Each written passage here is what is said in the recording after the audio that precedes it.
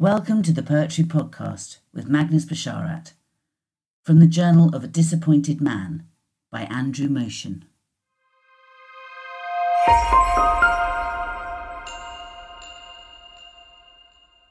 From the Journal of a Disappointed Man should be read as a journal or diary entry. It's observational, in many ways deliberately unpoetic, because of its ruminative and conversational tone. And whilst the scene is described in detail, it isn't remarkable. But it has arrested the narrator and captured his attention. From the journal means that the poem is read as an extract, perhaps one of many other daily scenes described.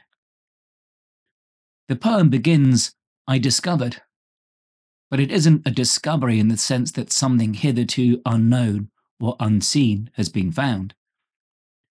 Using discovered, a grandiose word for noticing some construction work, no matter how extensive, lends the narrator greater status as an observer of life. The men, rather than some men, or even just men, elevate something ordinary into the noteworthy, as though no other passerby has noticed what the narrator has noticed. The pier itself isn't described. All the attention is focused on the workmen, their task, and the narrator's reaction. Chains, pulleys, cranes, ropes shows the impressive specialism of the undertaking, as paraphernalia here means all the equipment needed for this particular job. As I said, at the end of the third line, reinforces the conversational, storytelling nature of the poem. And a wooden pile, a massive affair, shows that it's the scale of the enterprise that has captured the narrator's attention. Swinging is left hanging at the end of the stanza, like the pile dangling at the end of a hawser swung by a crane. Massive is repeated to emphasize that the scale of machinery and men is what has captured the imagination of the narrator. Very powerful men, very ruminative and silent men ignoring me, shows how the size and strength of the men working is also massive, but there is a distance established between the workers and the observing poet. Ignoring suggests that they have decided not to communicate. Did he try to engage them in conversation and was rebuffed? Or are they simply concentrating on the task? The challenge of sighting the pile in its new position is apparently done silently, other than the monosyllables they use to communicate with each other. The narrator seems surprised by the limited range of words used, and if they talked at all, implies that the narrator feels that silence should be the exception and speaking the norm.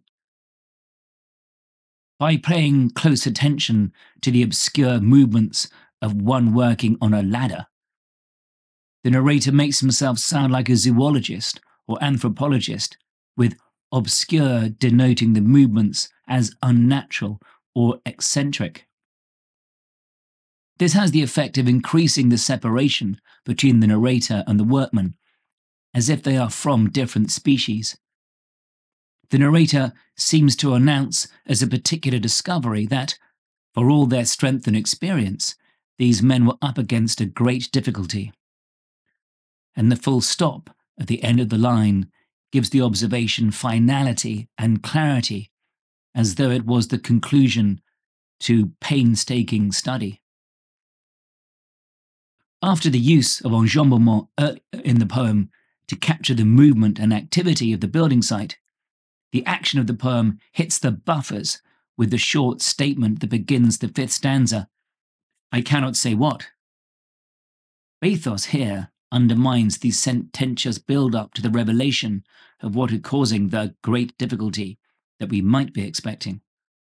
The workmen have now become monsters, and every one of the monsters dehumanizes them as a tribe of giants who seem not to have the language to describe what they are doing. The narrator assumes they are all baffled, but realizes that the whole gang feels indifferent and tired. Indifferent in this context means having no particular interest in what they are doing. They feel no emotional investment at all. So tired, repeated straight away, suggests not only a physical fatigue, but also a resignation over thinking about the problem and how to fix it. The narrator describes the man nearest to me, still saying nothing, but crossing his strong arms over his chest, an easily recognized sign of being fed up with something and signaling that you've had enough. The use of strong arms continues the theme of how the massive and monstrous size of the men exerts a particular power over the narrator, as even in defeat, the man's arms look impressively strong.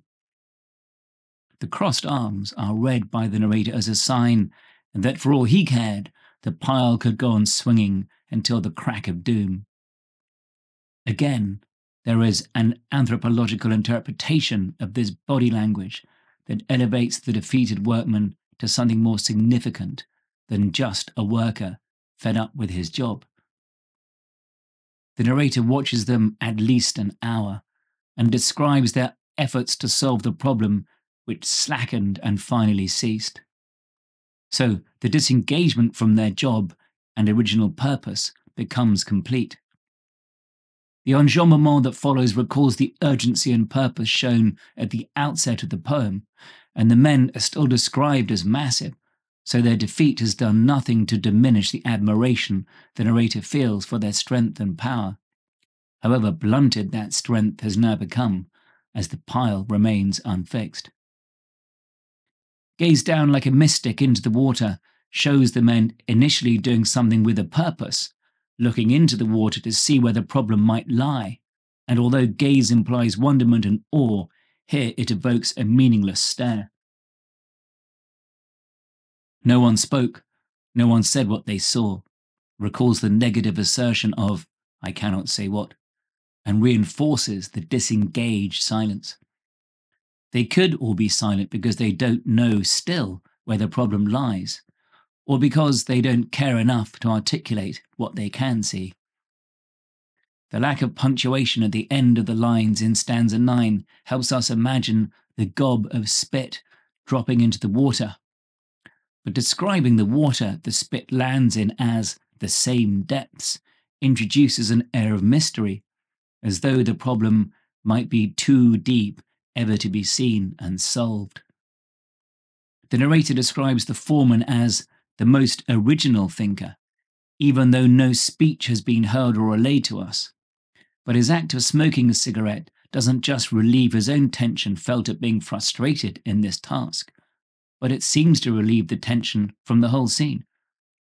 To walk away with a kind of majesty invests this straightforward act to turn and walk away from a job which is not complete, with a significance and meaning. Kings and queens are invested with majesty, so to invest the foreman with majesty seems hyperbolic. But in keeping with the narrator's tendency to justify his long observance of this work by interpreting all actions as significant and meaningful. As the men drift away, the narrator writes that the incident was suddenly closed, as though drawing a formal end to an inquiry or examination of a potential crime scene.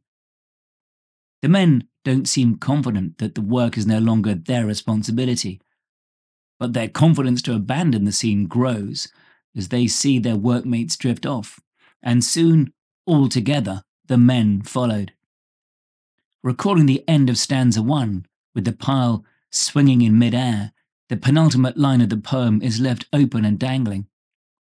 That left the pile still in mid-air, where it has been throughout the poem and where it remains unmoved at its conclusion.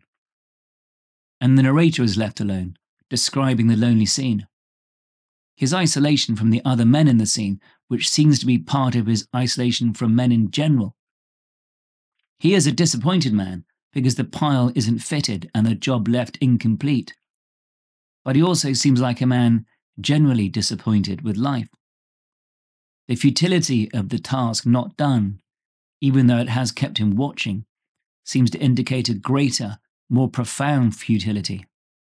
The pier, stretching into water but leading nowhere, and not even complete, seems to signify this. Thank you for listening to the Poetry Podcast. More podcast episodes in the series are available from Apple Podcasts, Spotify, or whichever podcast player you use. Don't forget to follow or subscribe so you can stay in touch, and we look forward to seeing you next time. Bye for now.